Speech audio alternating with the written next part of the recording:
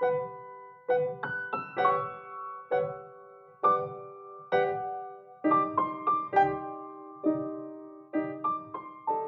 this is Leah. And this is Channing. And you've reached Vessel, Art is a Doorway. Welcome to Prelude number 2.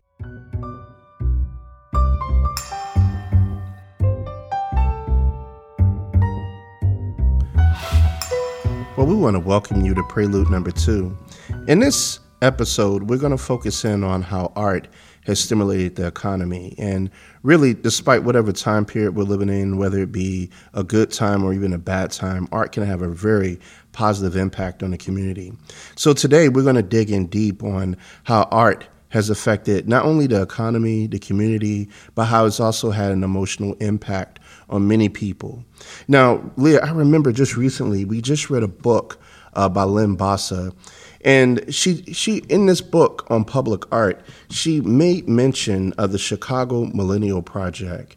What were some of the things that you thought that really stood out in that book? Well, I'm not sure if you remember anything about the Millennial Park, but it's a really amazing place where they have interactive sculptures, artist-designed gardens. There's places for performances. Of course, there's like an ice skating rink, restaurants. I mean, there's all kinds of things that are in this park, and it's on people's to-do lists. Like, if you go to Chicago, that is like one of the things to do. Yeah, that's interesting. A lot of times when people go to visit parks like that, they don't really think about what it really took or how it came to be. They just demonstrate on a grand scale how art can benefit people. All right, so I'm about to give you guys a lot of numbers. I hope I don't lose you. But the only reason I'm mentioning the numbers is because I really feel like the numbers indicate that people are willing to give to have these experiences for themselves and with their family. People are deriving real benefit from these projects. And that's why I think Len Bassa mentions the Millennial Park in her book about public art under the section, Why Does the Government Buy Art? So the initial investment was a lot of money. It was $220 million in private donations and $270 million from the city of Chicago. And even though that seems like a lot of money, they estimated that visitor spending would add up to $2.6 billion annually by 2015. But they vastly underestimated the response of not only the community, but people who would come to visit Chicago. Because by 2014, the annual estimated gross sales from visitor spending attributable to Millennial Park was $1.2 trillion. Whoa, $1.2 trillion. That's crazy. I'm not even going to do the math on that. That's just bananas. Right, because originally they thought that only 3 million people would visit every year. But by 2016, in the last 6 months of 2016, they had 12.9 million visitors. And that's not even counting all of the businesses that went up, the apartment buildings, all the things that happened so that people could live and work close to Millennial Park. And one of the interesting things about this project in comparison to some other public art projects is that the artists were given freedom and the budget to really do their best work. And you can really see that when you look at videos of people who go to the Millennial Park and really interact with a lot of the works that are up there. And even though I'm mentioning a lot of numbers, again, I really like the way Len Bassa really explains why talking about the numbers is important for certain people, especially considering her wealth of experience in public art. She mentions that just remember that counting dollars and feet are the easiest way to quantify the success of any particular project in order to justify the expenditure of public funds. In other words, by counting dollars and feet, that just is an expression of how people are really being moved by the work, them wanting to come see the work, them really wanting to support, and them by giving their money is just them wanting to be there and supporting the work and having this beautiful experience for themselves and with their family. Yeah, that's some really good research, Leah. And getting back to the humanity of things, just thinking about all the families that are going to be able to go to these parks and play with their kids, imagining the kids being able to run around and get their feet wet in the grass. Exactly right. That almost 13 million people mentioned in that particular statistic. Imagine how many tiny little feet are like running around in fountains, and all the pictures that are being taken and all the memories being made. There's no way to really quantify how meaningful and how important and what that does for the people and the domino effect that it's going to have in their lives, and then not in the local community there in Chicago, but even around the world. And it's interesting that certain corporations, they may artificially try to imitate something like this. They'll try to break it down into science and just like insert anybody. They'll try to treat it kind of like, maybe like somebody would treat a factory where, okay, we have the formula, now let's just insert anybody and let's see if we can kind of recreate that. And it just doesn't always work. It has to come from a genuine place. And that's the thing with the artists that were given the freedom and the money to do this work. I feel like a lot of the projects were things that they really help people to connect to others. And it's done for the people visiting to have a certain type of experience. And the money that is spent, all of these things in this instance reflect a lot of the emotional experience that they're having themselves and with their family or loved ones and friends. And that really reminds me, every time I come home from work here in the Arts District, driving down the Alameda and seeing this beautiful piece of art. Royal Dog just recently put up a mural of Kobe Bryant and his daughter. Now, audience, we know if you're listening to this podcast, maybe in the future, Kobe Bryant and his daughter and 9 other passengers just recently passed away in a helicopter crash. You probably remember this. And the emotional impact that it's having on the city of Los Angeles is so big. Now, for myself personally, I was a big fan of Kobe Bryant. I'm not so much of a fan of the Lakers. Yes, I'm a Knicks fan. Many of you guys are probably going to hear about that. Yes, I'm a loser. Oh, well. But one thing about Kobe Bryant is that I really respected his style and I respected his game so much. I remember just seeing him, some of the things that he would do before games. He would stay up like for hours. He would arrive like 3-4 hours early and just practice. He had so much class. And just to see this mural being put up by Royal Dog is amazing. People are standing across the street taking pictures. And when you think about that, it's almost like they're having closure. And Leah, how have you seen this in your projects that you work on? Well, one of the ones that stands out in my mind is one of the murals that I happened to do with Angel City Brewery and ArtShare LA. What it was is I did a mural, and since it was in conjunction with a live event, I decided to add a interactive component. And the reason is because a lot of the art that I work with deals with letting go of things that we can't do anything about, so we can really focus on the people precious to us, especially with public art. And so the interactive component that I added was to take an eggshell with the yolk emptied out, and what I did was I filled that empty eggshell with a food-based pigment powder. And what I had people to do was the first 150 people that came to the event, they were able to write a worry that they had or a concern, just something that was fresh on their mind. Then they were able to throw it at the wall that I was painting on. So in effect, they were able to let that worry go. So it was really beautiful because as they let go of their worries, these beautiful puffs of colored smoke filled the air. The pigment that was left on the wall, I incorporated into the mural painting. And so picture itself was a consoling portrait. And after hearing the conversations people had after they finished throwing away their worries, A lot of people mentioned how cathartic this process was. I mean, they did it. They picked up the egg at first just to enjoy, just to be a part of the experience. But then actually having had thrown away their worry against the wall, they talked about how cathartic it was.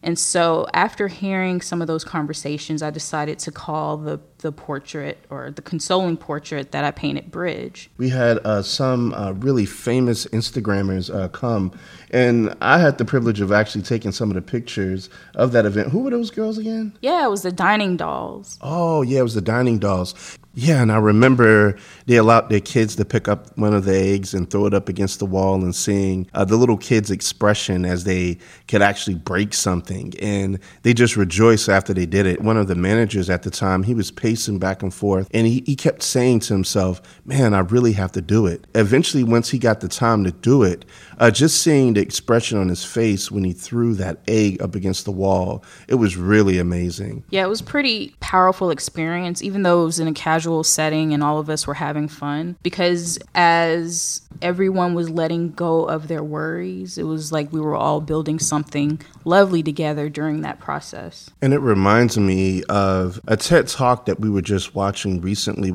about Jane Golden. Now, Jane Golden, she graduated from Stanford, but she moved to LA, and she painted over 50 murals while she was living in LA. But shortly after that, she moved over to the city of Philadelphia, and she joined up with Mayor Wilson Goode. And back in 1986, now graffiti was covered all over many of the walls in Philadelphia, and the city wanted to do something about it. So what they did was Jane Golden helped commission some of the artists to actually create murals all throughout the city of Philadelphia. And one of the first murals that they did back in 1989 was that of Dr. J. Now, everybody knows Dr. J.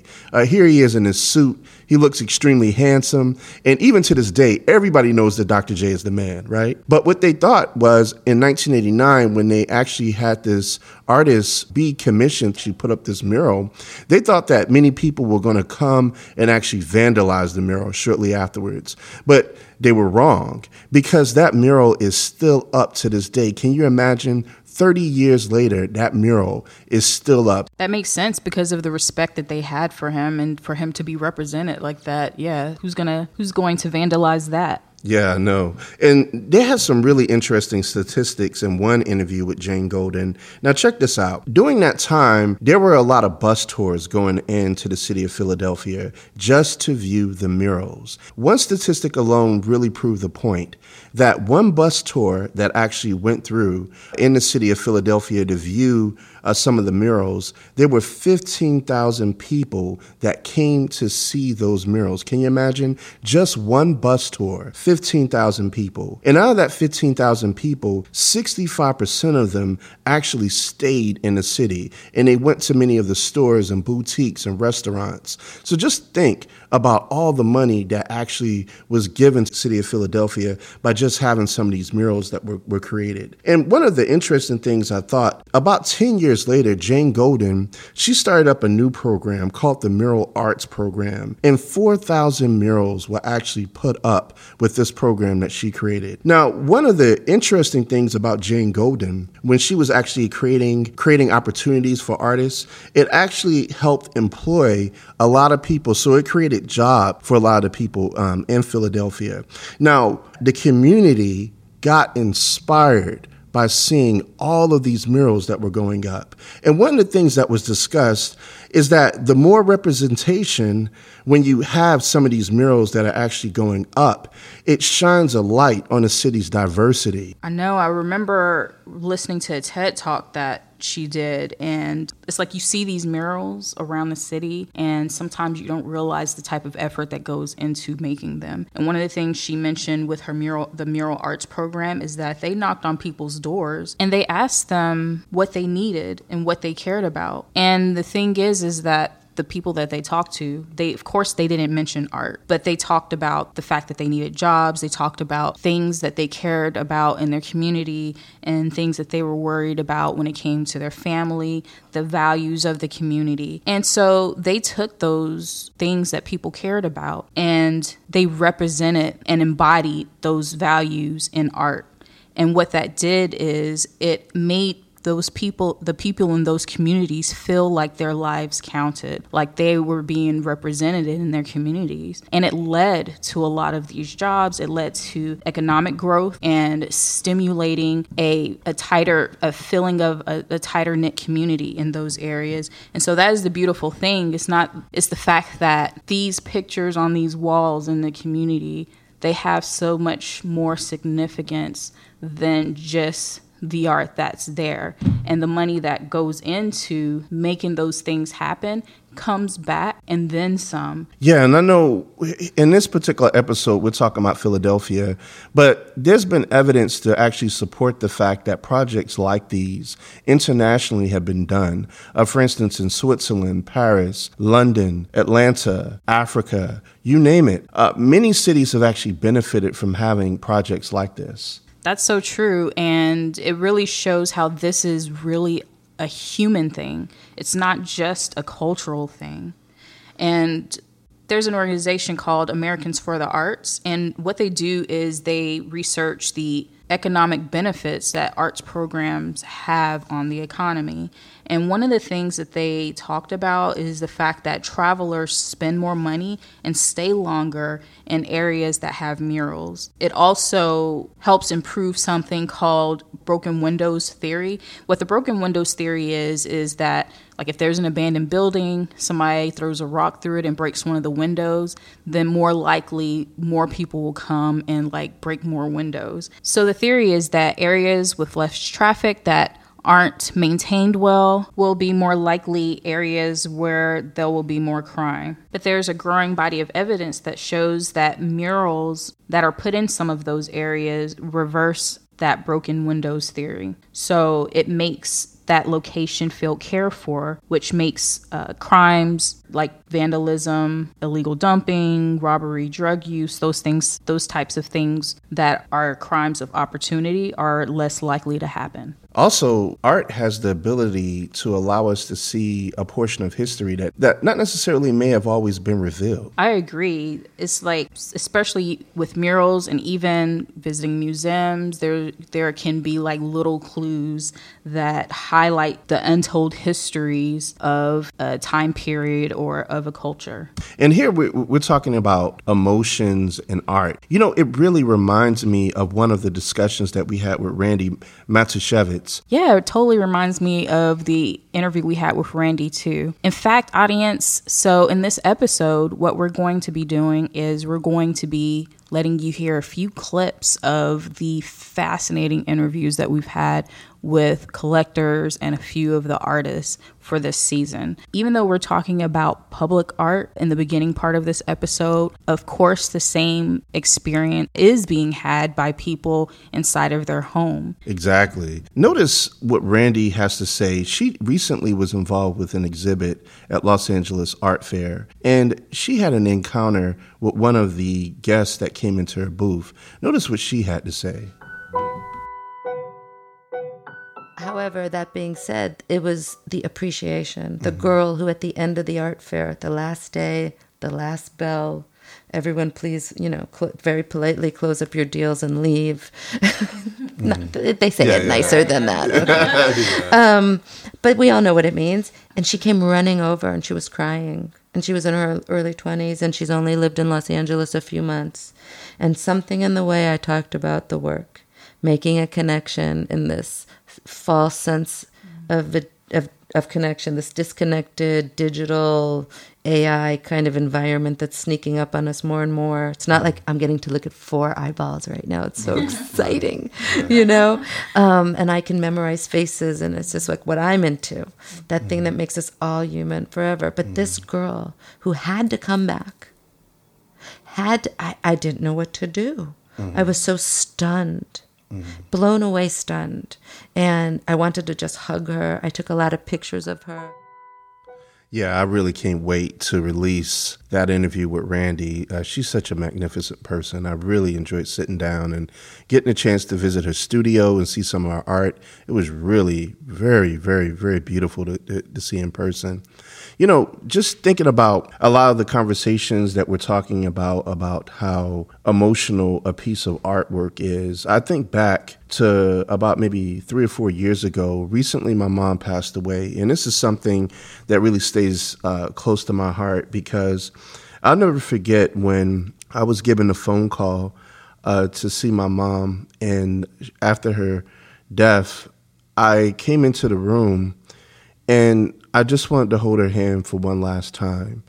And I remember sitting down close to her bed, just holding her hand, and the memories that I had with her just started to come up. And I'll never forget just sitting in that chair, looking around her room and seeing the artwork that she had created. That moment will always stay with me.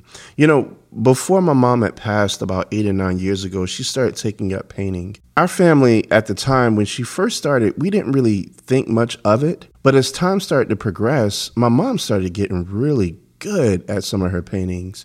And people started to purchase her paintings. As a matter of fact, she even had some in a few restaurants. And I was so proud as a child of seeing her make a success out of what she was creating. And I'll never forget sitting there holding her hand, and the impact that the art was having on me at the time was really profound. It was like the art was soothing me. And shortly afterwards, a few years later, I went to go visit my brother in Arkansas, and he took me around the beautiful city of Arkansas. I loved it. But when he took me home with him, the first thing is he opened up the door. The first thing I saw was this beautiful painting sitting in front of me. It was a painting that my mom had created years before of a very curvy woman. And moments like that are really difficult to explain because that was like a tangible example of her personality coming out. And when I saw that painting of that curvy woman in that dress, that's a moment in my life that I'll never forget. So that's one of the things that we're going to dig in deep into this podcast. We're going to talk about the emotional impact that art, music, poetry, literature, what have you, what type of impact does it have on us in our lives? I know exactly which painting you're talking about. I love that painting. I feel like it really embodies the personality of your mom as well. And that's one of the beautiful things I think that art can do. It can be a vessel of time travel. And I think that's why so many people love Eric Joyner's work. In fact, when we were interviewing him, he had some really interesting things to say about how he came up with his theme of robots and donuts. Obviously donuts are delicious, but besides that, do you have like any particular memories or? I do. When I was I have actually, this is a true story. I remember foggy days in San Mateo. I'd meet my friend from across the street. I was 5 years old, and out of the fog, this truck would pull up. And it was a donut truck, and they sold donuts. My mom would give me some change to get a donut. I always liked the Glaze. The Glaze were the best. So is it a thing of maybe, you thinking about your mom giving you the money to get the donuts, and it's probably the excitement of getting that donut, putting it in your mouth and swallowing. Yeah. What was what I think maybe it was? It was like the first opportunity to be free, to get out of the house, on my own without supervision. So that's why I remember it so well.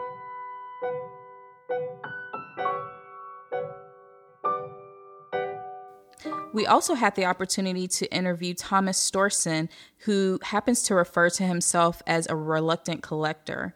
He has acquired many of Eric Joyner's pieces along with many other artists, and it was really interesting hearing him talk about what it was like to live with one of the darker pieces he owns by Mark Bryant. You guys will really enjoy his whole interview, but for now, just listen to this clip.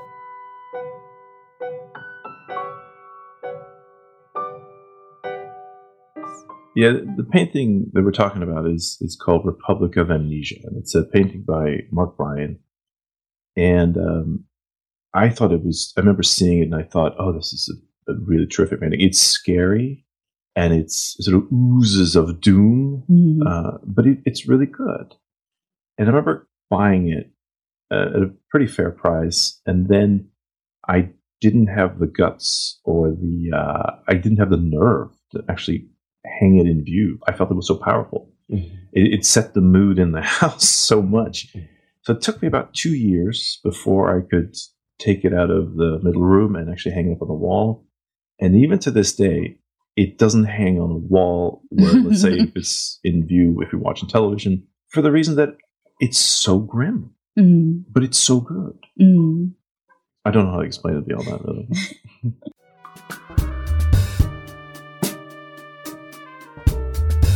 This is one of the main purposes in our podcast. We hope that by you listening to this podcast, that somehow it will enriching your life. Is that a word? Enriching? Goodness, enrich. We hope that it will enrich your life.